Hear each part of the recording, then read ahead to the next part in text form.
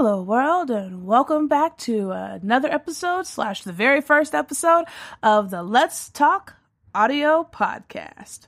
Woohoo! So, as you may or may not have known, the name of the podcast has changed. It is officially Let's Talk. We are no longer Women in Audio, although that has been a great name. Things have changed now. So, this is the first episode of the Let's Talk audio podcast. In case you don't know or you missed the update, just as a quick reminder, we are also now going to be available on Amazon Podcast and on Audible. So look for that if that is something that you would like in the future. Now, moving on to what you actually came here for. The episode with my next guest. She has an amazing career. She's traveled the world. She plays the bassoon. She is in music production. And she's also an amazing sound engineer. And her name is Cinnamon Denise. And I had a wonderful time hanging out with her and talking with her. And I hope that you guys enjoy what we talked about in our conversation. And I hope you get something out of it. Also, just so you know, this episode was recorded towards the beginning of Rona. So I think it was like March, April-ish, give or take, possibly. I don't quite remember. Just know it was earlier in the summer versus more recently. So either way, let's get on with this. And also, super special thanks to my wonderful friend Danny for making this intro.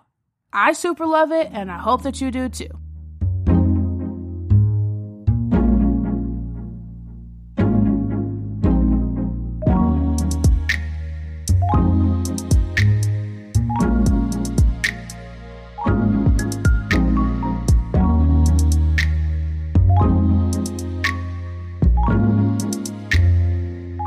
Let's talk audio.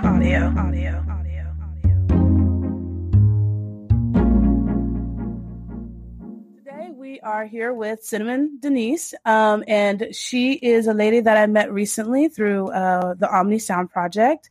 Thank you, Lisa, for introducing us, and I'm really excited to have Cinnamon here today. So we'll jump right on into our interview, and Cinnamon, if you'll introduce yourself. Let's get this ball rolling. Yes. Hi, my name is Cinnamon Denise, and that is cinnamon just like the spice, and Denise just like Denise or Denise Richards. I try to clarify that because every time people are like, "Is Cinnamon your real name?" Yes. Can I call you something else? No. But no. So I am a vocalist and a bassoonist and an audio engineer. I'm from Atlanta, Georgia, and I have been around music my whole life. And I basically what kind of got me started into audio engineering was kind of having this frustration that I think a lot of people have of not being able to record themselves or make a good sounding recording or do something that's even remotely close, create something that's even remotely close to what you envisioned. And so I was like, yeah, this is what I'm going to study in college. And so, I did, and I got a lot better, obviously. And, I improved and I practiced and this, that, and the other. And, yeah, so that's basically kind of the story. I mean, I produce music as well. And I songwrite. I've songwritten for like Japanese producers, not in Japanese, in English. But I was about to ask. I was like, you know Japanese? No, I do not know Japanese. You know, deep house is a big deal in Japan, and so deep house like fits like I sing mostly R&B and neo soul, and so deep house voices are typically like R&B and neo soul singers. And so the sound fits like really perfectly. And I created this couple songs with this producer, and it ended up doing really well. So, yeah, that's me. Just to clarify, what exactly is deep house for those who do not know? Oh, deep house is kind of like, it's like a more, I don't want to say laid back because it's still pretty upbeat, but it's like a more chill techno. if that makes sense. So it's kind of like how lo-fi hip hop is like the chilled version of hip hop. You have like techno music, and then deep house is like the chilled version of it. Yeah, it's like it has a real cool vibe, like a real chill vibe, but it's still fast and upbeat, if that makes sense. So it's kind of like that. I mean, it comes from techno and Euro dance, but I'm not sure where it kind of evolved into deep house. Maybe Ibiza. But history unknown. I don't know about the history. Don't ask me about that. But yeah, so that's what deep house is. That's awesome. Wait, so did you get involved with that like as soon as you graduated, or while you were still at university? So, so after I graduated from Berkeley, I did an internship in Ibiza, and the studio that I was at, Sonic Vista Studios, had a lot of different connections to a lot of different producers, just because Ibiza is like a big party scene, but they also like connected with like Akon and the Ting Tings and Lady Gaga and all sorts of really cool, I love the Ting Tings too, really cool artists. And the owner connected me to this producer who was kind of like part of their Japanese extension, like an extension of the studio. And so we connected, and then we wrote this song together, and yeah, that's basically how that happened. That's really cool. That's super cool. Okay, so just to back up right quick, you went to university and you went to Berkeley, and then you have a master's degree though that you got as well. So I went, right? So for Berkeley, from Berkeley College of Music, I got my master's degree. Okay. And then from the University of Miami in Florida, I got my undergrad, my bachelor's degree. Gotcha. And what were they in? Yes. My undergrad was in media writing and production, which sounds like it's a communications degree, but it's not. It was a music degree. And it was writing music for different forms of media. Okay. Like film, TV, radio, commercial, stuff like that. And then my master's degree is in music technology innovation, which is, it was really cool. It was a lot of different things, but mostly like recording engineering, sound design, production, and a little bit of like making your own instruments or making your own MIDI controllers or developing your own sound. And kind of like in sound design, but developing different gear that you can use to enhance your performance. Nice. That's cool. Damn, you have such like cool sounding like degrees. Mine does not sound that cool. I'm like, I have a degree in applied mathematics, and people are like, "Oh, that's nice." No, like, what does that mean? Nice. I mean, it is nice, but yours sounds so fancy. It sounds so cool. People are like, "Ooh, you must be like really smart because you can do math." So can you like do derivatives? No, people never ask you, "Can you do derivatives?" They always say, "I was never good at math in school." That's right. What they always say. That's usually what's said. I was like, nobody asked me to do derivatives. Although that would be kind of fun if that was like a party trick. I could just do derivatives spontaneously. That's fun. Yeah. It's so funny because at this point, like, I don't remember the last time I can add and subtract in my head, but but after that, it's like, I don't remember how to do this long division thing. Like, who does long division? I don't know. I don't know. I was like, do people still do? That's the thing. I was like, do people still do that? Okay. Okay. Nobody's doing long division. Okay, cool. We're short divisioning all the way. Short divisioning. Okay. That's not even a real word. We're short dividing all the way. And most people are just typing it into calculators. Okay. It's really funny because yeah, so did I just like age myself? No. I'm not even that old. No. Like, okay. Not age yourself. That is not what happened. What I was gonna say is nobody does long division after like elementary school. Like you get past elementary school, nobody's doing long division anymore. Like you're basically done with that unless you do pre-calculus. And then in pre-cal, when you start doing imaginary numbers, they'll reintroduce to you long division as a form to solve problems that have imaginary numbers. And then that's it. And then you never see long division again. Long division is simply just a tool for you to learn. Like, so after that, it's pre-cal. So I did take pre-cal in like 7th or 8th grade.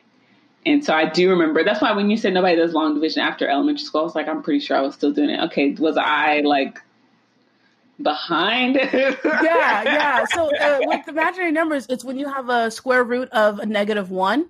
And so the -1 breaks down into components, and then you end up with like an I. And so then that's like how you continue having your imaginary number. Anyway, that's not really the point. The point is that nobody does it after like that one lesson in pre-cal. Okay. So you learn in elementary school, you don't see it again until you get to pre-cal, if you ever take pre-cal, because some people never take pre-cal. And then you do pre-cal, you do that one section with your eyes and your imaginary numbers, and then you basically never see it again, unless you're me. And then you have to prove why long division works. And then you see it as part of your analysis class. I did take calculus. I took calculus. I took AP calculus. Yeah, you weren't doing long division. I know. I don't think I was.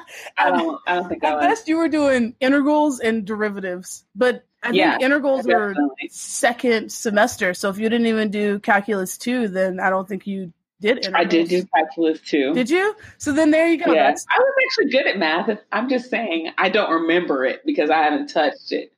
And so, like, because I took AP Calc, I didn't have to, like, I think I took one math class in college because I like tested out everything or whatever. But because of that, like, I don't remember anything. It doesn't matter. Who's using it on a regular basis anyway? Like, are you sitting around being like, oh, gee, I need to take the derivative so that way I can figure out how to write this, style of music? Like, nobody's doing that on a regular basis unless you're like a STEM person. So that's why I was always confused why they made people do calculus. But then I learned it's an educational thing and that it's a tool to help you use your brain in a different way. And then I was like, oh, that's cool, but could we not have learned that by something a little less that whatever that is. Totally. Then I was stupid and got a degree in it. So then, I just set myself up. Okay, so you mentioned that you started doing audio because you wanted to figure out how to record yourself and all that sort of stuff. Mm-hmm, yeah. Mm-hmm. So how did you make that connection into audio then? Like, were you like, oh, let me go research it? Or was it like I was at home and I bought this microphone and I had a DAW and I was just like, I'm going to figure this out. Like, how did you come to realizing that you wanted to learn audio and then even step further than that, actually go to school for it? The question's kind of twofold. So I always knew I wanted to study music in college anyway. And that is just, it's not, I don't want to say I knew it was my destiny or whatever, but I kind of knew it was my destiny. So it was like, there was nothing else that I was passionate about. And there was really nothing else that I could see myself doing, at least in college. And I knew either I could get a job or go to college. And if I was going to go to college, I was going to study music. So, that's how that happened. Now, the reason why I didn't pick anything else, like performance or like music ed, I knew I didn't want to be a music teacher. It was really kind of by deduction. Yeah. I knew I didn't want to be a music teacher. I knew I didn't want to be like a orchestral bassoonist. I knew I liked playing the bassoon, but I knew I didn't want to I wanted to be a professional bassoonist, but not in a classical way. So I was like, well, that's not going to work because there's nobody to teach me. And then I was like, okay, I don't want to be like a music engineer because that was like a science degree at the time. And so I was like, I'm not really trying to do a science degree either. Yeah. And then it was, okay, I could study jazz voice. And I was like, well, I don't want to do that either. And so, I was just kind of like, well, I've always wanted to be able to record my own music and make an album and do this and do that. What degree program lets me do that? And so I started looking, I started like researching schools that allowed, that had programs that were geared towards that. I almost studied acoustics, which I would have been really interested in, but that was kind of how I got to that, just because I knew I wanted to be able to basically record myself, and I didn't know what that involved. I didn't know, if I'm being completely honest, I didn't know what a DAW was. So I got to college and they were like, yeah, so you're going to use this DAW. And I was like, quick question. What's a DAW? Yeah, so I was like, what is that? Yeah. So, it kind of evolved on its own. And I started as a music business major, actually. And man, I couldn't stand it. I couldn't stand it. It's totally not, it totally wasn't for me. And so I transferred programs my second year. And, just starting to learn how to make what's in my head was really empowering for me. And I think it's probably really empowering for anybody, really. But having the ability to get it down, and have it be a tangible thing that I can present to somebody as a portfolio or as a just a tangible thing to have was really empowering. And it made me like believe in myself, I guess, it made me believe in my music. And when I would create something, I was able to hear and improve. Yeah. It's like when you're playing an instrument or something like that. And if you record yourself, you improve that much faster when you listen back to yourself, because you hear what you're doing and what you could change. So it was the same thing as far as like songwriting, and as far as singing, and as far as my playing. It was all just being able to do that was really empowering and made me excited every single time I would do it. So I forgot your question, okay. But I think I think you did. I think you answered it. That was good. So then the follow-up to that is, then how do you define yourself in audio now? Like, since you are multifaceted in that regard, then. Basically what you said, just a multifaceted musician and audio engineer. I mean, I guess defining myself in audio. What do you mean by that? Okay, like if you were going out for a job, what descriptions would you look for? I would. Okay, gotcha. Yeah. So I'd say I'd probably put like the strongest aspect to my audio engineering is my editing. Okay. Is more specifically like my vocal editing, because I've just had more work in that. Like I've done some voiceover work too, like editing other people's voiceover work. Nobody wants to hear my voice unless I'm singing. But audio editing, like post-production, audio editing, that sort of thing. So that's where I would, if I was applying to a job, that's where like my strongest point would be, and like most of my portfolio work would be in. That's cool. So what are some of like the tools what are some of your favorite tools then to use to edit and do post-production, like audio tools that you use? So if I'm editing like music, I love using, I'll get real specific. I love using, and then I forgot the name of it. It's a Soundtoys plugin. Little Alter Boy. That's the name of it? Little Alter Boy? Yeah, I think so. I think that's the name of it. But it allows you to like change the formats of the audio that you're processing. And it will re-pitch things, but it does it in a really accurate way, because there's a lot of plugins that will re-pitch things, but it'll it'll create all sort of artifacts. And so it's like this plugin really doesn't do that. And it makes such a high fidelity replication of what you are. It really creates what you were thinking in your head. So that's number one. I love using basically pretty much any plugin made by Waves that I could afford. It's so expensive. Oh my God. Right. I love Altiverb, but I can't afford Altiverb, but I love using Altiverb. Whenever I get a chance to get my hands on it, I love it because I love reverb. But that, I love hearing my own voice when I'm singing. So as our most vocalists would love to hear themselves. So that makes total sense. They're like, I can't hear me. And you'd be like, okay. Yeah.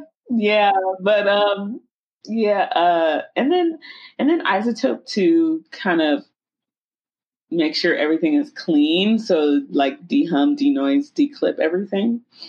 And that just helps ensure that everything is in a pristine state before you really start trying to mix anything. Because like, it's just like, if you try to mix something that's not cleaned up, which I'm sure you know in your podcast, it basically just ends up sounding bad. It's just awful. Don't do that to yourself. You're like, this is just not good at all. But so those are the tools I like to use. And I will say this, like, I use Pro Tools to record, but I use Ableton to write. And there is a very specific reason for that. And Pro Tools, Pro Tools has this feature in it. It's called the playlist feature. And it allows you to basically take multiple takes of one thing and then kind of comp things really seamlessly and really effectively. But Ableton doesn't really have anything like that. And you can kind of finagle your way around it, but because Pro Tools has it set up already, it's like easier to do.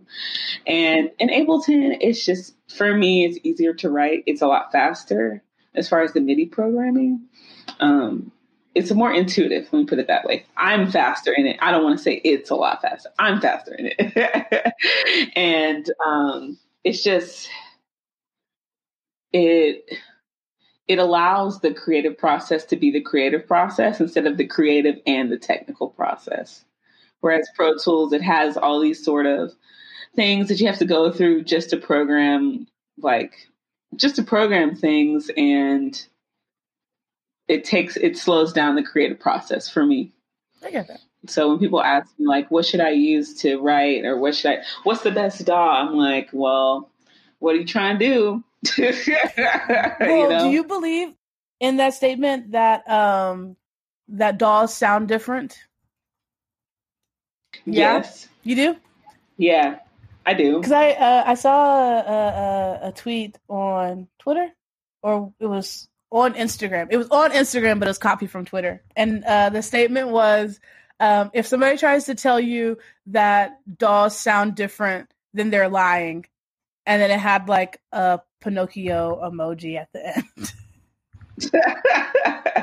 And I was like, I think they do sound different. I mean, I think the quality, like the fidelity of them is different, And the thing is too, like, what do you mean by DAWs sound different? You mean like the plugins that are in, like, yeah. You know what I'm saying? If they're not using the same exact equation to create a similar reverb, it's going to sound different. Right.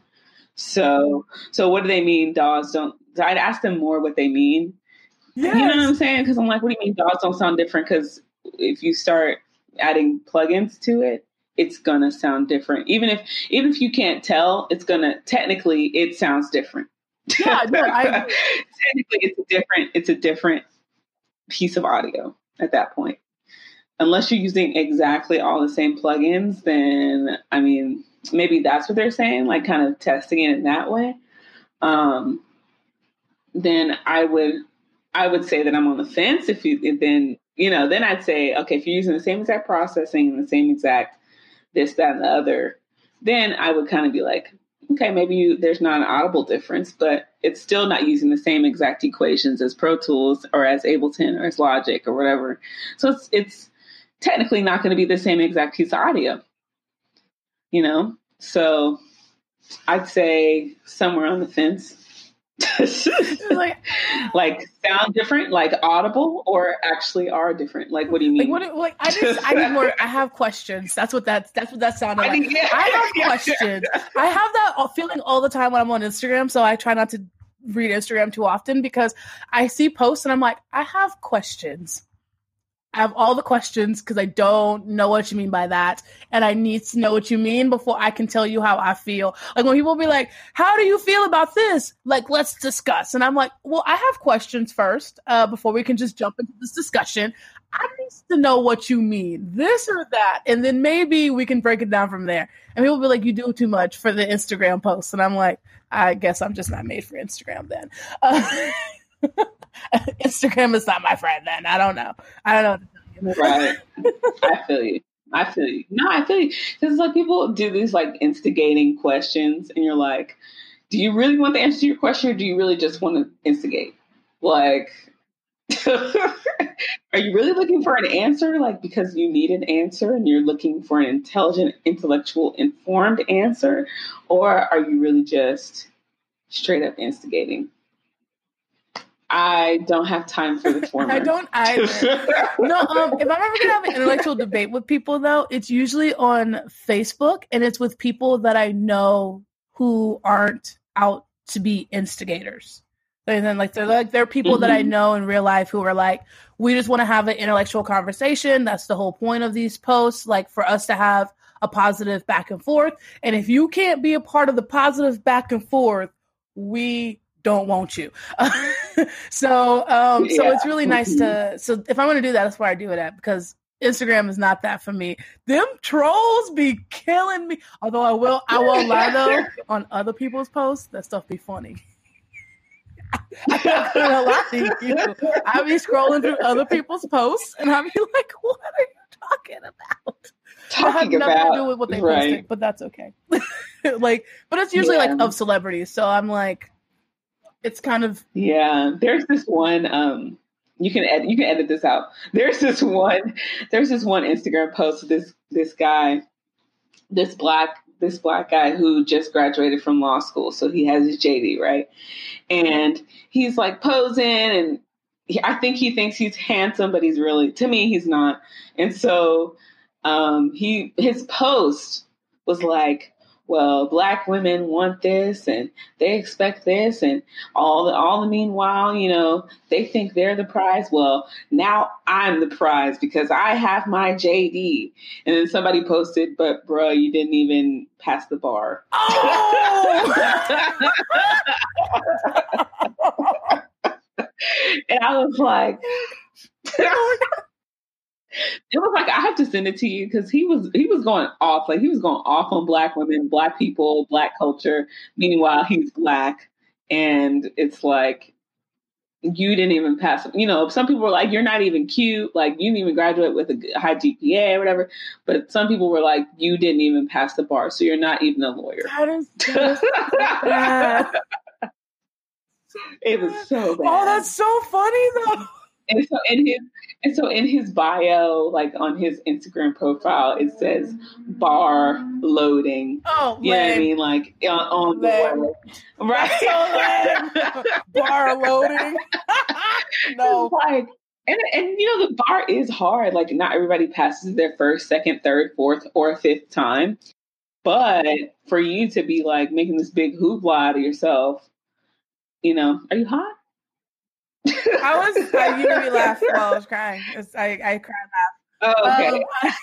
I have what I call leaky tear ducts, and tears run out of them of their own accord, whether I'm happy or not, sad or not. It doesn't, any sort of emotion, they just start falling. And that story was hilarious because I'd be all up.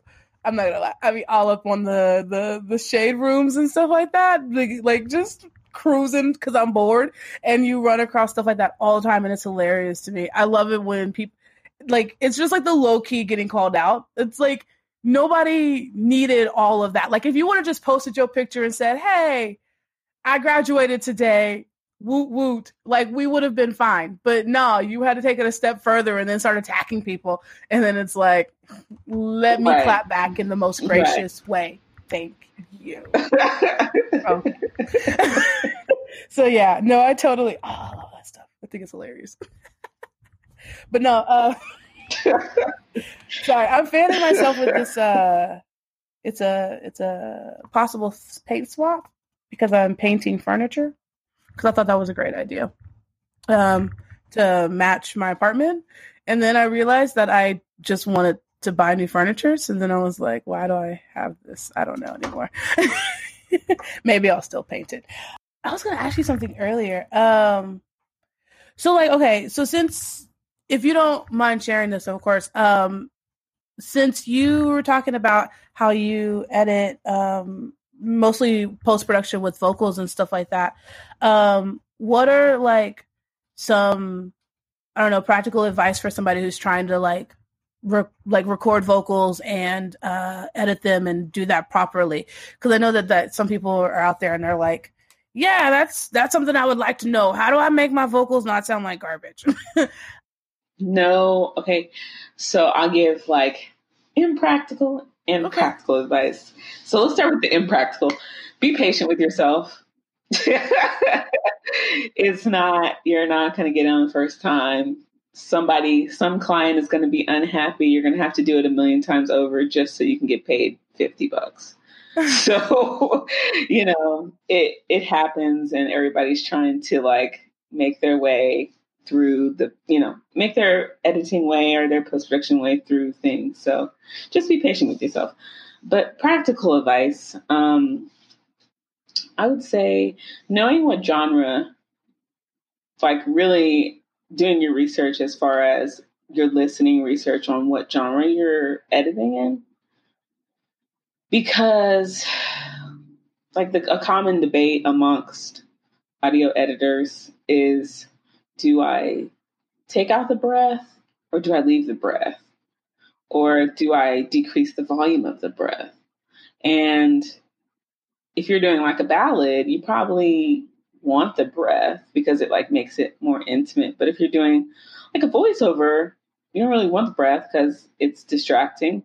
If you're doing pop, you definitely don't want the breath unless it's like they're about to belt something out. You know what I'm saying? So you need to know what genre of music you are working in and really be familiar with it before you start editing.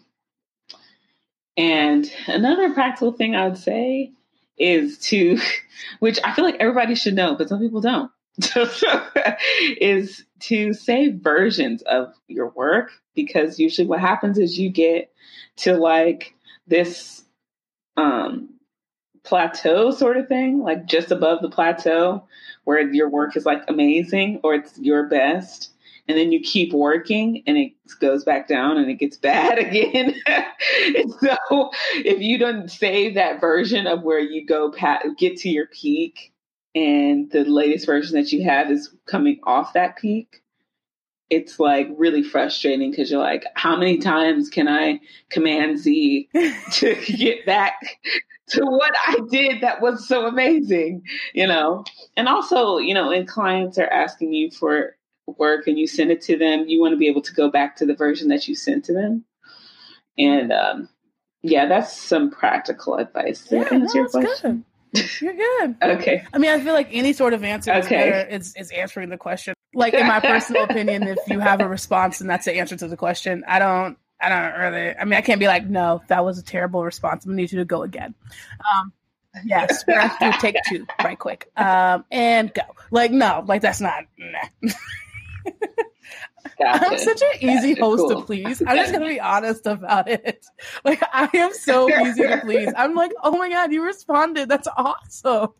And it wasn't a sentence or one word, because those are the worst. So what do you think about that? Yeah. What does that mean? So yeah, I'm pretty easy in that regard. Okay, so So what are you doing these days? I mean, I know the coronavirus has kind of changed what people are actually doing. But I guess pre-Rona, or I don't know if you're still working during Rona. So Yeah, so pre-Rona, I was teaching in person audio engineering and more so audio production at the Art Institute of Austin. Post Rona, it's been, or during Rona, since we're still kind of in it, I've been working on just a lot of individual projects, like a podcast and editing some guitars, mixing some folk song, like singer-songwriter material. And I have been developing my own work, which is really like where where my heart is, that's like what makes me really get up in the morning. And that's been me and James. So James is my bassoon.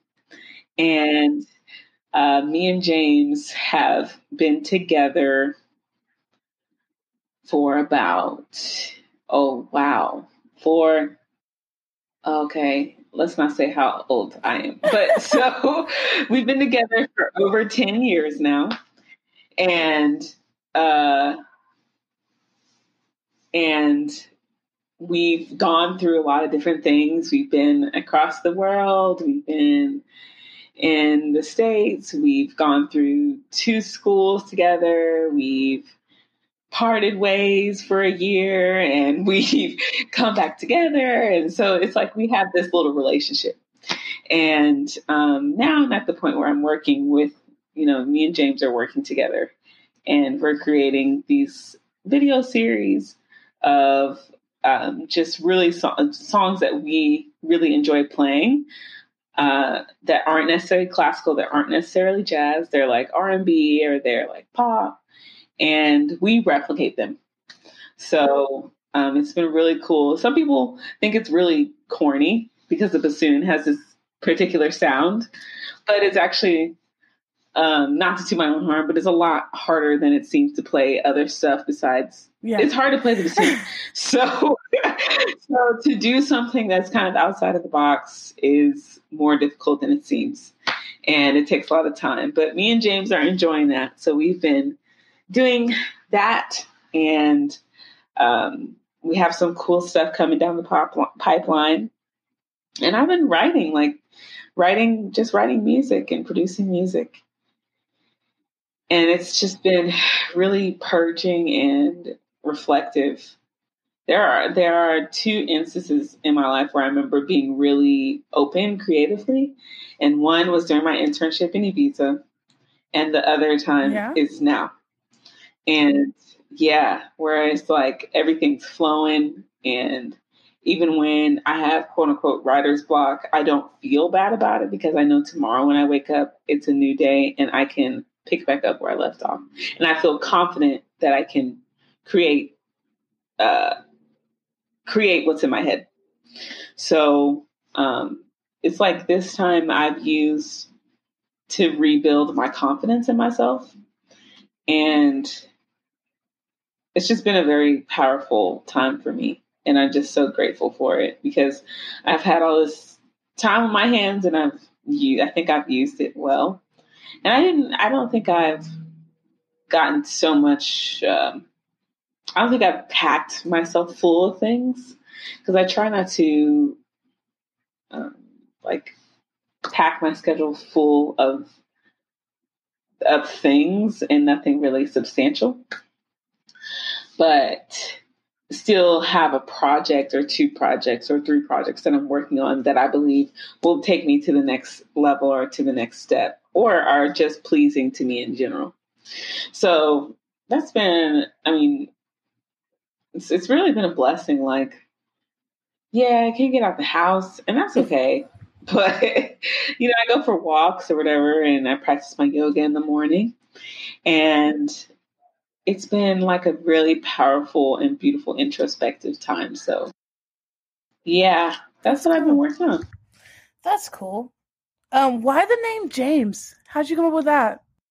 I name my instruments and my cars and things. I name a lot of things. I think if I'm being completely honest with you, I think it's a powerful thing to name, to name things that are important to you. And James was the name that like kind of came to me. So I think if I remember correctly, I was thinking about like it was Jesus's brother's name or something like that. Yeah, I'm pretty sure. Yeah, Jesus's brother's name is James. And so I wasn't thinking like this bassoon is my savior or anything like that. But it's like this instrument is a medium of which for me to advance myself and be a creator and creative. And so I just thought James was a very, King James. James is a very prestigious and royal name. And visually, my bassoon is very beautiful, and it's like a dark cherry wood color. And so it has this beautiful shine to it. And so to me, it just like has a royal presence. And I knew it was a boy from the first moment. I knew it was a boy because it just wasn't cooperating. And so I was like, I just knew. And I just went with James. Nice. So yeah. That's really cool. Yeah, no, I don't really have things to name, but the very first vehicle I ever got, that I bought, I've only ever had 2 vehicles in my life. I don't know why I say that, like I've owned like multiple cars or something. But when I first moved to Austin, I had a moped and I named it Lanybug. Cause I had this helmet that was white with black dots on it. And it was like one of those half face ones. So this part right here had like a shield on it. And then it strapped underneath your neck. So like only your eyes to nose was covered by a shield. And it reminded me of ladybugs. And my mom's nickname for me when I was a kid is Ladybug. And so I did some tomfoolery and so I was like, Elaine, Ladybug, it's a bug. And it became this whole thing. And it was like this whole like put together thought. And I loved my moped. I genuinely miss having a moped. I don't know why people have cars. They stress me out and they cost way more money. But I do have a car, and I call her Hoopty, and she is my Hoopty. And we get around the world together, and we are still kicking, even though life likes to beat us up. Right. And so Hoopty and I are chilling, and it's great. It's a Toyota Corolla. It's a basic car. There's nothing fancy about it. But I've been through a lot with the car, especially since I got it. And so I like naming things too. People always kind of thought it was a little weird that I named my things, but I kind of like your story about how you came up with yours. So that was like, I was like, oh yeah, I'm not crazy. Yeah, I definitely named everything. My car's name is Zane. Zane? Yeah, Zane. Yeah. And he is a Lexus IS 250. And I was like, it was not the car I wanted, but it was the car that I needed. You know what I mean? And he's been like faithful, good, kind. And so he's like my throne, And so every time I get in, I'm like, thank you, Zane. Thank you for taking me to the store today. And when we get to the store safely, that's his way of saying you're welcome. I love that. That's so cute. I love that. Yeah, no, that's so cool. Yeah, so I'm gonna hold on to him. People be hating on Hoopty because she looking a little rough around the edges, okay? But Hoopty and I have gone across America and back, okay? So I don't know about it. Other people's cars be breaking down and stuff. Me and Hoopty have not broken down, okay? Yeah. Me and Hoopty, we got it together, okay? I fix her up when she needs it. I treat her well. I change the oil every 3 months. I think it's supposed to be every 3 months, but I do it. I think it's supposed to be 6 months, actually. I don't actually know. But the point is that I do it, okay? Well, it depends on the type of oil. Yeah, I don't know anything about that kind of stuff. But I also know, okay, so I was car illiterate for a really long time. I think I'm still car illiterate, but because I've been in accidents and stuff like that, like not accidents, in situations where things have happened to the car and I didn't have the money to fix it, I taught myself how to fix it. So like the starter went out, and I want to make sure that's what it's called. It's called the starter, not the alternator. It's called the starter. Went out, and I was able to replace it through YouTube videos. Wow, look at you. Through YouTube. The only thing I haven't been able to figure out how to do on my own in terms of fixing this car, because I even replaced like the front lamps on it. I've replaced tail light, like not just the light bulbs, but like the whole lamp side of it. I had to get a new the thing in the front for your air conditioner. I'm spacing on what it's called.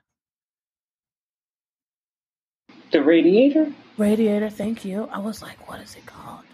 It's like a square. In my head, I could see a new radiator. I put that on my car. I did all these things, and it's been great. And she's still kicking around, and it's great. And it's one of those things where I was like, people were like, oh, you just get rid of your car and like just get it start all over again. And I was like, no, we don't have the money to start all over again. This is not how this is going to work. And so it was me being like, how can I fix this? And I got on YouTube, and I remember searching, and I'd be like, I can do this. How much does the part cost? I can get it at the junkyard. Cool. And then like me going and like finding all this stuff. I bought a whole tool set because at this point I was like, I'm already doing so much on my own. I'm not paying people anymore. Because when I was living at home with my parents, my mom would give me a coupon and we would go down to the shop for anything that had to get done. I had a coupon and I went to the shop. And that's how car maintenance worked for me. And then I got here and I didn't have any coupons and my mom wasn't there. So I was like, how do I function on my own? And that was the first thing the first thing I learned was how to change my own oil because I did not have the money to pay somebody to change my oil. But after I built that confidence, and then I just kept going from there. And so that's cool. Since you are in this time of self-learning and stuff like that, free time, and we're all stuck at the house, what tools have you been using or have you used in the past to kind of help you grow in your skills of being an audio engineer? It's going to sound so YouTube. A couple books that I have that I'm reading, just learning more about audio and how sound works. And I'm kind of interested in going down the acoustician road, to be completely honest, but I would never, I'm only saying that here. That's only for Women in Audio podcast. I don't want the world to know because then they're going to start asking me questions that I don't know the answer to. I don't know that yet. I'm still reading, okay? But no, YouTube, books, other peers too. Like with the Omni Sound Project, I'm connecting to other really amazing people that give me kind of like just the ability to have these to be their resources to learn new things. So first question is, what books? Second to that is, have you considered like going to ACC? Because I know that they have like physics of acoustics classes. Like I know I took one. I took a physics of acoustics class at ACC, and it was bomb because it was very much so like how to understand being how to be an acoustician and stuff like that was like incorporated in it. And it was also like physically doing the math of it all, which is like, I think sometimes people forget when they, I'm not saying that you did, but I know some people do forget that there's like a lot of math that goes into being an acoustician. And so it goes into a lot of the math of it as well and walks you through it and stuff like that. I don't know. It was a really cool class, and it was definitely... It's called Physics of Acoustics. Okay. Yeah, I'll definitely have to. See, I'm connecting with other people, and they tell me stuff. It's so true. And if you ever want to talk to somebody who is an acoustician, I do know somebody that I could point you to. His name is... He's a old professor of mine at DBU. Yeah. I don't know what kind of acoustician you want to be, but because I mean, there's obviously different branches of it, but which is also something I don't think people realize. And there's multiple branches of that. I'm like, it's not just like one thing. But yeah, so it's really because you can like design. I mean, because you can do like highway acoustics, you know, or like airport or cathedrals or studios. So it's like you can do all sorts of. It's so funny. Some people are like, I want to be an engineer. And you're like, well, what type of engineer? And I'm like, I don't know. And you're like, you might want to start there. Yeah. So what books have you been reading? So I'm reading The Audio Expert, which is like it's almost like a refresher, you know, if you don't touch like if you don't touch like a studio in a while, then you need to like stay. Like working in a studio is like, you have to have hands-on experience. Like there's no other way to do this. You know what I mean? There's literally no other way. You can read as much as you want. You still have to do it. And so, but just making sure that I'm still in that mindset has really been helping me. The Audio Expert, Understanding Audio. These are like really simple titles. Now that I'm realizing, Understanding Audio, that's a similar like acoustician type book. Sound Recording and Theory. Those are the main three. And then I read, this is not audio related, but I'm reading Atomic Habits by James Clear, which talks about, it's atomic, like small, not like atomic bomb, like big. So it talks about making uh-oh, you okay? Mm-hmm. Okay. It talks about, okay. I'm good. Go for it. It talks about making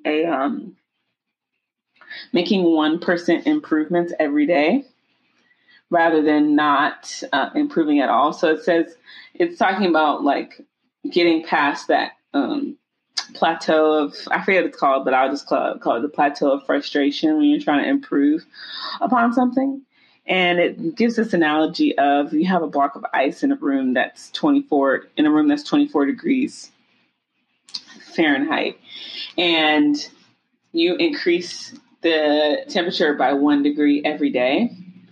You start to feel frustrated that the ice hasn't begun to melt yet. But that doesn't mean that nothing has changed, right? That doesn't mean that no improvement has been made. And so it says, you know, once you get to 33 degrees Fahrenheit, the ice is going to start melting. And it's like, I'm probably not explaining it well, so don't try to quote me on this. But basically it's saying, you know, you would have never gotten to 33 degrees if you didn't improve by 1 degree every day. And the ice never would have started melting. Does that make sense? No, I get it. I understand the analogy. No, I get that. That's super cool. So the book it's a really good book. And he explains how to make habits and keep them, essentially. And how to break, and not only that, but he describes how to break bad habits. So, because I think a lot of our issues, like a lot of people's issues, is not making habits. It's about breaking bad ones, you know? So, yeah, that's what I'm reading. I'm intrigued by that. Have you read The 4-Hour Workweek? I haven't, but everybody keeps telling me about this book. I'm just like, do I need to read this book? I feel like you do. I really do. I've been reading it, and it's been pretty fantastic. I I listened to a podcast called the Six Figure Home Studio Guys, and they talk about this book all the time. Like, it is almost borderline annoying how much they talk about it. And so I was like, that's got to mean something. Like, that's just okay. So one day I was at Habitat for Humanity and in their like resale store, and they had the 4-Hour Workweek book for like 25 cents. And I was like, it won't kill me to buy this. So I bought it and I started reading it. But it's been really nice. And it talks about a lot of similar concepts, I think, but I also think that it's really great for building structure that doesn't feel like it's like, okay, well, if you want these things to happen in life, if you're not doing the things necessary to make them happen, then why would those things exist? And I don't know if I'm describing that accurately or not, but that's kind of what I've gotten out of it. And so it's talked a lot about, you know, if you don't want to work 15-hour work days, then why are you setting yourself up to work 15-hour work days? Why are you setting yourself up to be overly stressed? Why are you setting yourself up to not be successful in whatever way that you're trying to be successful? And so, I don't know, that's what I've gotten out of it. Obviously, everybody gets something different out of books, but it's a book that I've been enjoying a lot. Who's the author? What is his name again? Well, it's just called the 4-Hour Workweek, right? It is called the 4-Hour Workweek. Where is it? I just had it too. Okay, well, I'll look it up. Tim Ferriss. That's his name. Gotcha. But yeah, so Tim Ferriss, that's his name. You should check it out. It's a good book. I definitely like it. I also really like the Lean In book. I know a lot of people have like feelings about that one, but I really like it. I think it's a good read, if nothing else. I don't know. Have you heard of that one yet? Have you? Yes. Did you read it? No. Doesn't that seem like your cup of tea? No, not that one. Not that one? But the 4-Hour Workweek sounds good, though. Yeah, like I said, everybody has like split feelings about that one. So my big sister gave it to me as a graduation present, just as something to like think about when I went out into the world, and I had to start dealing with people. Right. And then I started dealing with people, and then because at first I thought I was like, no. And then I started dealing with people who treated me a certain type of way, and then I was like, maybe I should read this. Because I started reading it when she first gave it to me. I was like, oh, like, let's see what this is all about. And so I started reading it, and I was like, this is not my life. Like, I don't know what she's talking about. And then I went out into the world, and I was like, oh, it took me a whole solid 6 months to realize what the book was talking about and why my big sister gave it to me. And then I was like, I should read this book. Yep, I will read the book now. Okay, cool. And it's been a nice addition, because I never really encountered work situations like that. I'd encountered personal situations, but the way you have to function at work versus the way that you have to function personally are two completely different things. And that you can just not be my friend, but you're still my boss. Yes. You know? Exactly. So I feel that.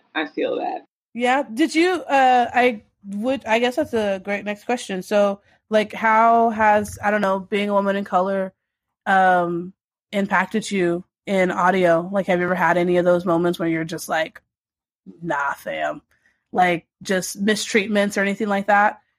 And then how did you deal with them? Yeah. I mean, it's one of those things. It's tricky because you're like, is this happening because I'm brown, or is this happening because I'm a woman? Or is this happening because of both? Or is this just happening because something's wrong with you? So it's like, it's one of those instances. And there are some times where you're like, it's very clear that this is just because I'm a woman. Like, it's very clear that this is the only reason why this could be happening. Yeah. Yeah. So like when I was an undergrad, I had this one professor who I'm like grateful for now, because I had to get really tough skin, and I've never been a person who had tough skin. I don't wear my emotions on my sleeve, but my heart is always open. And so it receives and gives a lot of other people's energy. And this particular professor, he just really was not welcoming as far as me being there. I didn't feel welcome. But it was also like he would say very snarky things like, it was a small class, first of all. I was only female, and I was the only person of color out of like 30 people. And then when you break down like people that are in your year, it was only like 3 or 4 of us in our year, so taking our classes together.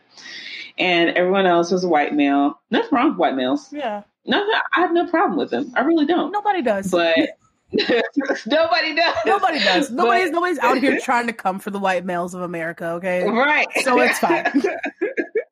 And so he's like, he asked this question, and I don't even remember what it was. It was like a really rudimentary question. And, I raised my hand and answered. And he's like, wow, I'm really surprised that you knew an answer.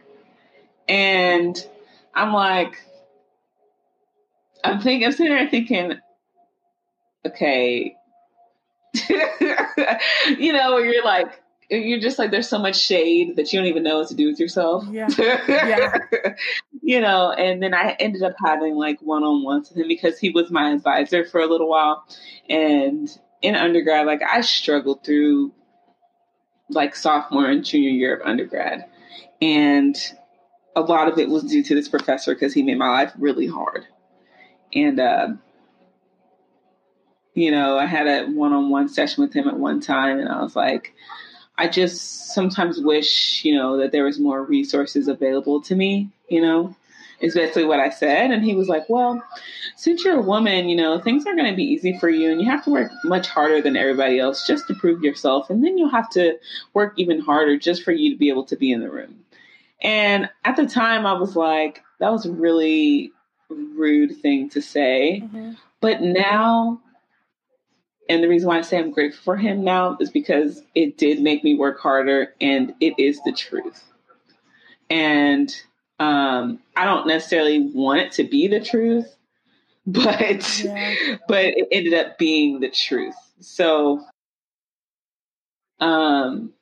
just hearing my professor say that so nonchalantly and not really being willing to do anything to change that aspect of it, and being in a position of power and not being willing to adjust or make any changes on his end or anything for that. That's what made me really not like him.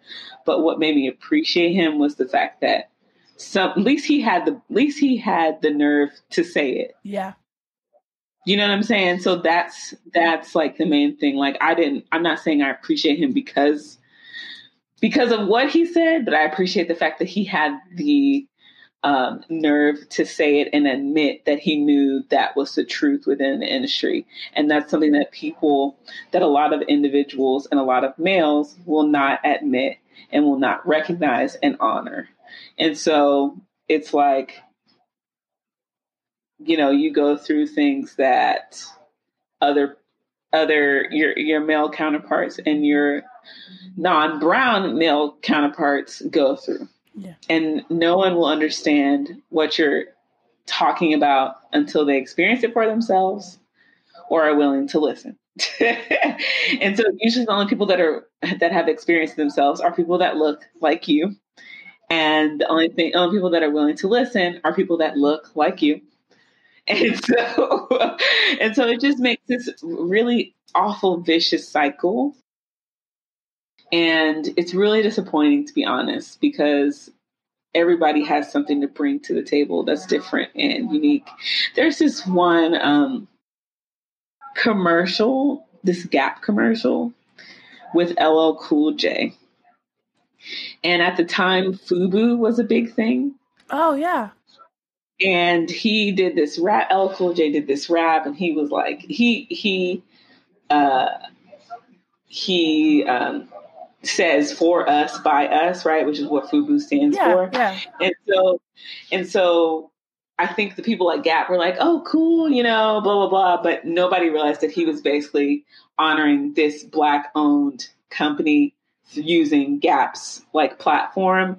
And so I was talking to my girlfriend about it, and she was like, what do you think about that? And I was like, well, I think it says a lot about the company that like clearly no one of color is on their board. Yeah. Because a brown person would have caught that. And it's very obvious that no one was able to catch that. And it's very obvious. It's very blatant. Like, it's really clear. And like, he winks at the end, and we all know what he's winking, Yeah. And so I bring that up because everybody has something to bring to the table. And when it's a more diverse group, things don't get missed. Because people are seeing things from all different perspectives and different sets of eyes and all sorts of things. So, it's been a struggle, but I try not to focus on that, because I won't let anybody take my passion for music away from me and my passion for audio away, regardless of what they have to say or regardless of how they feel about me being there, because you know what? I'm here anyway. So you're either going to work with me or work against me, but you're still going to work with me. So, like, I'm still here. So, but unless somebody fires me, I'm not going anywhere. Yeah. So, I've had just some really rude things said to me that I don't think are appropriate to repeat, but I'm happy to speak to you personally, I don't think they're appropriate to say on the podcast, sure. But, it's been a tough road. Yeah. And I've shed a lot of tears and worked through a lot of things. And it's like your emotions get involved, and you don't want your emotions to be involved. But when someone attacks you personally, it's hard to not let your emotions get involved, So that being said, once I did get a lot better at producing and a lot better at engineering, it was easy to stand out. And it was easy to be recognized as being good at what I do, So it's like something that was a disadvantage became an advantage. So I'm not salty to say, I'm not salty and I'm not bitter. I am a little frustrated, and I hate that. If I'm ever in a position to empower other women, which is why I'm like so happy to be involved with the OmniSound project, I am like 100% dedicated. And Lisa knows, like, I tell her all the time, like, I'll text her and I'll be like, Lisa, just keep going, Yeah. You have people supporting you. Like, I support you. Like, if everybody else falls off, I will still be right here. And, and she's like, thank you. And I'm just like, if you can empower women and empower women of all backgrounds, I think that's just such a powerful and beautiful thing. And I support it. I'm here for it all day, every day. Because I didn't have that. Yeah. I didn't have it. I didn't have it at all. I went to PWI, and while I'm grateful for my experience, I really felt othered very consistently, on a consistent basis. What's a PWI? So, primarily white institution. Gotcha. Yeah. The opposite of an HBCU. Opposite of one of those. Yeah. And I love my school, but there's politics and this was mostly undergrad. This really wasn't at like Berkeley in the master's program. And I think that was because we were all older, and it's like, you're here because you really want to be here and you're willing to work with one another. There were like one or two people that rubbed me the wrong way, but I didn't have to interact with them really. So, but do you think that's also partly because you weren't in America for your master's? Because I mean, you spent that time somewhere else, right? Yeah, that could be a big part of it. And the issues that I had, the two people that I had issues with were Americans. So, Yeah. so it was like, there you have it. I got along with like everybody else, and I think that does have a big thing to do with it. And I didn't even think about that. That's a good perspective. Because you went to school in Spain. It's the thing is, it's an American school in Spain. Okay. So it was an interesting side note because we didn't know which holidays to celebrate. So some holidays we'd celebrate Spanish holidays, and sometimes we celebrate American holidays. But That's so weird. It'd be like, okay, what day do we have off? There's a lot of Spanish holidays, and each autonomy in Spain has its own holidays. And so each autonomy is like, it's literally like its own government, its own language, its own people. Like literally it's an autonomy, like it's independent. And that's why like Catalonia wants to be separate from Spain. And actually, I'm not going to speak too much on that just because I want to get my facts straight. Yeah. But I do know for a fact that Spain has autonomies, and each one does have its own language and its own like culture, really. And I say all that to say what? The differences between the way people treated you versus how the Americans in your group treated you.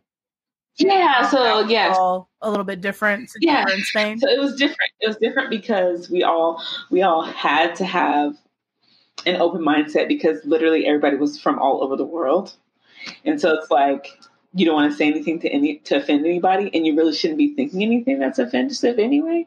And so it was like, once you start to get to know people, you have a whole different perspective on their culture, and we're all here. Like there were only a couple people that were actually from Spain, and they weren't even from that autonomy in Spain. They were like from the complete opposite side of the country. And so we're all figuring this culture out. We're all like here in school, stressed out. We're all trying to get through these projects. Like we're all going through it together. And so it was like it was really like a family because it really wasn't a big class. There's only 120 of us. And only 40 people in my program. So it was like, I'd say you brought up a good point. The fact that it was in a different country. That's a good point. But in Atlanta, was it primarily white people doing audio there too? Because I thought that Atlanta there's a large African American community, like there's a lot of black people in Atlanta, and I thought that as a result there'd be more engineers who are black than white. So yes and no. So the clubs, depending on if you're going to like a soul club or like R&B club, it's gonna be a black engineer. If you're going to like a bluegrass club, it's going to be a white engineer.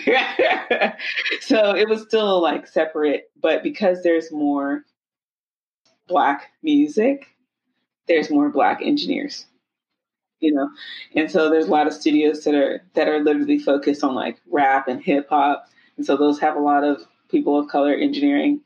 I wouldn't say a lot of females though. No. There's not very many females. No. So, but yeah. It's because of the culture that there's more. It's because of the music selection that there's more black people, that there's more brown people engineering. Got you. Okay. I was like, I don't know, because I don't mean to sound bad, but like in my experience, I grew up in DFW, Dallas Fort Worth, which is it's more diverse, but it's also, as a result of that, you don't have like large pockets of people in one spot, if that makes sense. So it's not like this whole city is black people or this whole place is white people and stuff like it's a little bit more cohesive in some regards. Homogenous? A lot more homogenous in some regards. But then there is like that neighborhood of like, there's a sense of diversity, but there's also a sense of a lot of white people. And so I don't know a ton because where I was at, I met mostly white engineers. Just because of the circle of friends that I had, where I went to school, that was more the focus. And then I moved to Austin, and Austin don't got that many black people in it. And so the number of engineers have been primarily white as well, particularly older white males too. More recently, I met younger engineers, and I was like, "Oh, young people, where were you at in my life?" And I know it sounds like weird, but it's kind of true because I genuinely just didn't know any of them. Like everybody I knew was like, I'd say at least 40 or older. Like there was nobody like 20s, teens, 30s, anything like that. So I more recently learned about the plethora of humans that exist in the world. And I do think about, as a result of that, is the things that we are struggling with as women of color, as women in audio. Is it unique to America, or is it unique to the industry as a whole? You know, like, is it like what? No, it's like a worldwide thing. What do you mean? Unfortunately, I mean, in it being male dominated or in it being white male dominated? Because male dominated, yes. No, in it being male dominated, yeah.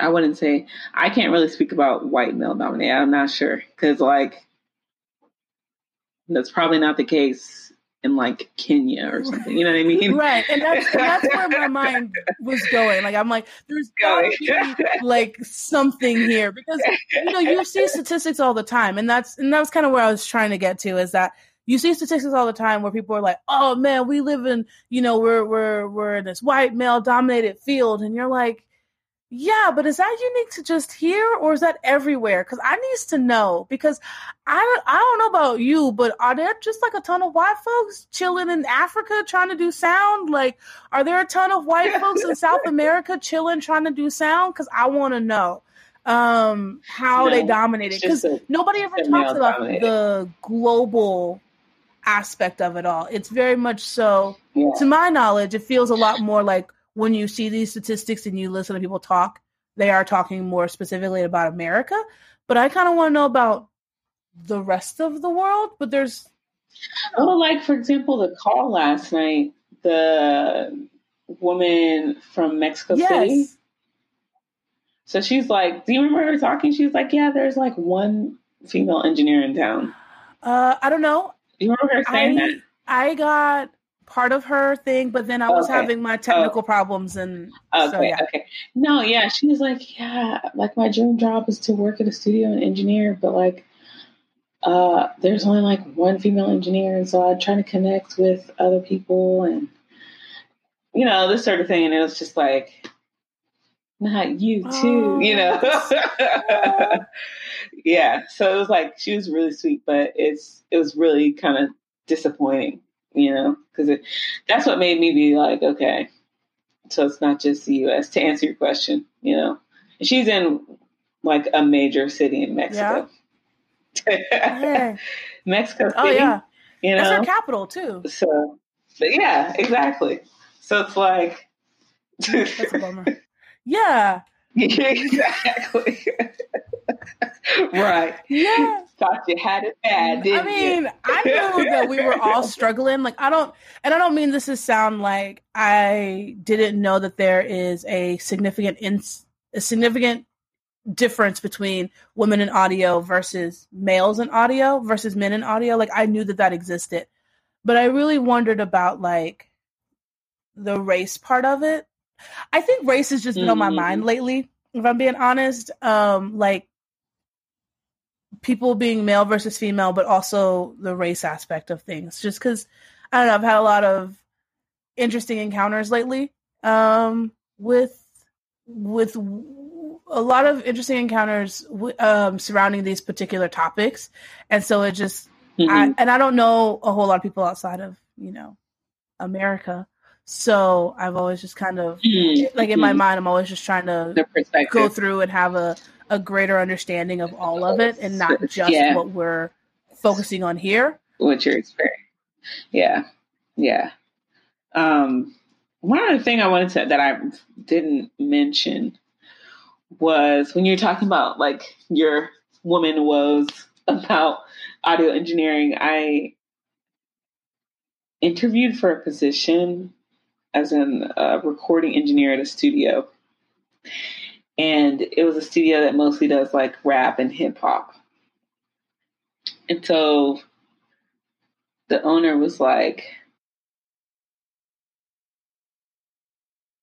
are you comfortable with the clients like hitting on you? And I was like,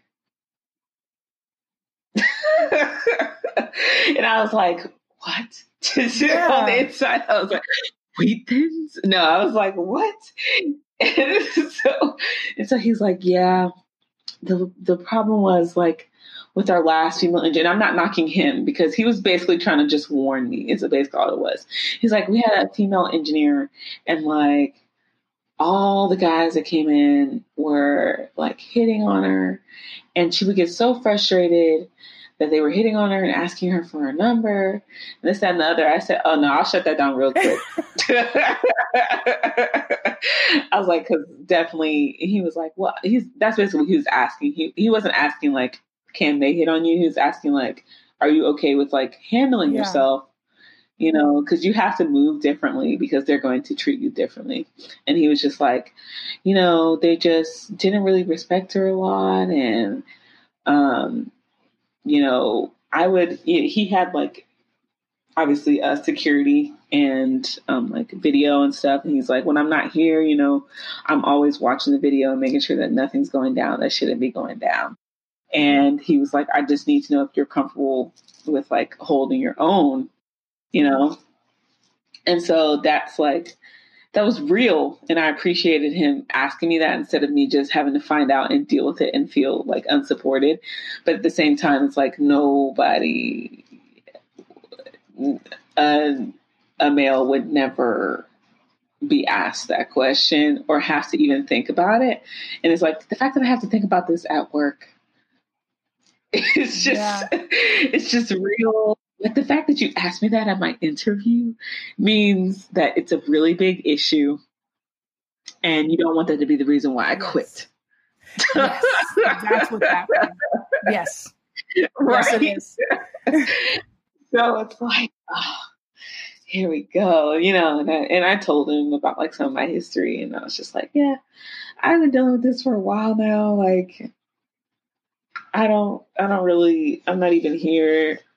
I don't even like men. So I'm not about that life. Like, I'm not even like, I'm gay. So I'm just like, I don't even, you know what I mean? So, he's just like, yeah, I just want to make sure that, you know, you can handle yourself.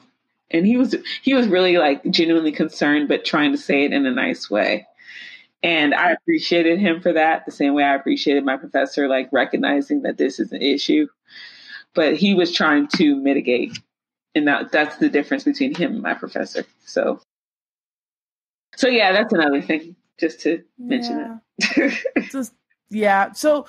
So what advice would you have for somebody who is trying to navigate the waters of dealing with the tomfoolery of people and their unsolicited attention, or their obnoxious need to be like, no, I'm allowed to say these things and that's not offensive, and if you're offended by it, then somehow that's your fault, or, you know, like just that sort of world of tomfoolery that's happening? Yeah, it's just one of those things where you have to know who you are and what your value is. You know, and you do get to a point, like there was a point in my life where I would have dealt with it. But I think the older you get and the more you learn yourself, you're like, I'm about to put up with this. And I don't have to put up with it. And you're going to stop this now. You know, and being very sure of yourself makes a big difference in having confidence in your speech and being very articulate makes a big difference. And I don't have anything that's necessarily practical other than making sure that you speak up when you're uncomfortable in a very professional way, in a very assertive way, and not feeling bad about it. Because you deserve to be comfortable at work. You don't deserve to feel out of place or uncomfortable or like you're being harassed or anything like that. No one deserves that. And if there's nobody there to stand up for you, you still need to stand up for yourself. So yeah. That's good advice. Yeah, that's nice advice. I like that. Although I don't know how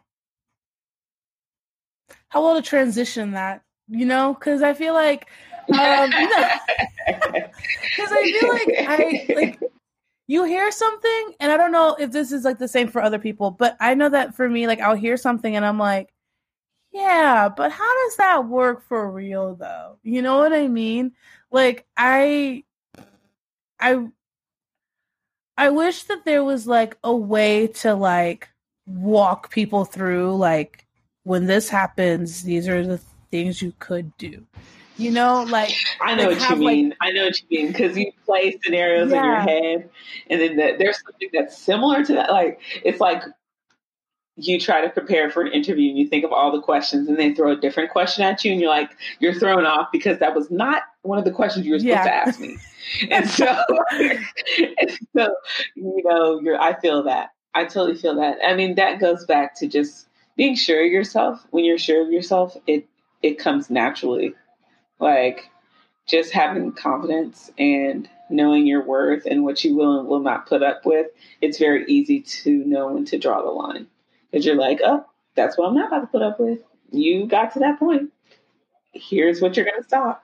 And so here's, it's like one of those, either you're going to stop this or I'm going to stop this. One or the other. We can do it in whatever order you prefer, but it's going to stop. So, it's hard. That's what I'm saying. It's hard. You start to just get in scenarios. And once you've gone through enough, you start to be able to articulate better. Like that's what's been my process, or my journey rather. Before starting out, I wouldn't know what to say. I'd be so speechless. Like, I'm surprised you knew that answer, Cinnamon. I didn't say anything because I couldn't believe that he said that. And I couldn't believe that my classmates didn't say anything either. I was just so shook. And it stuck with me. Like, it's stuck with me to this day. And I think it'll stick with me to the rest of my life that, I felt so alone and abandoned and in what's supposed to be a safe environment, a learning environment. So it's like having that feeling. I'm going to assure myself that I'll never have that feeling again. So whatever it takes for me to do, as long as I'm not being like rude, if I have to be aggressive or assertive, then so be it. But I'm not going to feel that way again. Do you ever like look back on moments and replay them and have like a negative like passed over it? Like, I don't know, like you started laughing, but like, do I replay them and say this is what you should have said? Exactly, and you have like all the sass, and then like the next moment that it happens, you have like none of the sass. I'm like I was like armed with sass, and then like the moment happened, and I was like, "There's no more sass." Like I don't know where the sass just left me. But it doesn't have to be. It doesn't have to be sass. It can just be confidence. Well, for me, it's sass, and like for me, for my personal self, in my own mind, it is sass because sass is the way that I've armed myself with with confidence. Like when I feel confident, sassy Tangela comes out. Not disrespectful Tangela. Okay, there's a difference here between being disrespectful and non-professional, and just having like a sort of like like moment. I don't know how to describe that, but for me, that feeling is sassy. Like, but it's not necessarily. It doesn't come across the way that sounds either, because maybe that's a bad word for it. But yeah, like for me in my head, it's like I'm sitting there and I'm like, I'll think about a moment that happened, and I'll be like, geez, and then like I'll come up with all these different versions of like saying things, but my question is, do you ever feel some type of way when those moments are over and you didn't react the way that you wanted? Or do you ever feel bad for reacting a certain way, even if you don't feel like, even if it wasn't necessarily right or wrong? Do you ever feel bad for the way that the situation around it or anything like that? I don't know if that makes sense or not. Not anymore, but that's because I've gotten better at it to the point where I don't regret the way or what I said. You know what I mean? So when I first started, it's been like a journey. So when I first started like speaking up, I'd be like, oh, I shouldn't have said it that way. Like I said it, I was so rude. I was so like, they're going to think I'm itchy, you know what I'm saying? Like they're gonna think I'm this, that, and the other, and blah blah blah. And that wasn't professional, and blah blah blah, and all this stuff. No, you know it's not professional. Someone talking to you that way. You know what I'm saying? So it's like, you know, you started it, so don't start and you can't finish. You know what I mean? But you don't have to be unprofessional, but not anymore. To answer your question, not anymore, because I've like practiced it and gotten better at clapping back. So, not anymore. No. I'm waiting for that moment to happen. I still feel bad. I do. I always feel so bad. Like stuff will happen and I'll be like, And then, but I think I'm just one of those people who I spend a lot of time reflecting over things in my head. Like I go over things a lot, and sometimes it's almost to a fault because then I start like psyching myself out of things, but not out of things. That's not the right sentence. I start rationalizing things. I start making excuses for other people because it's like, well, maybe they're just having a bad day, so I just need to let it go because they were having a bad day. Or I need to just move on because it was just like a simple moment of miscommunication or something. Like I become that person in my mind. And I think that that's part of the problem. In the sense of like, that shouldn't be the reaction either. Like you shouldn't start feeling like you have to make excuses for other people's behaviors when their behavior has been wrong. So I think that's it, actually. I think we did all the questions and then some. Yeah. Cool. I really enjoyed you. I've enjoyed you too. And I do. You're my new BFF. I've always wanted one of those.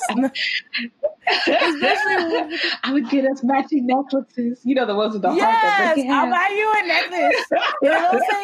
It'll say BFFs on it. Or what is it? No, it says best friends forever, and then the B and the friends and the F ever part is like in half. Or split. Like one of these letters. Put them together. It's cute. Yeah, no, I've really enjoyed talking to you. I can't wait for us to, I don't know, be able to go outside and like we can like do something in the real world.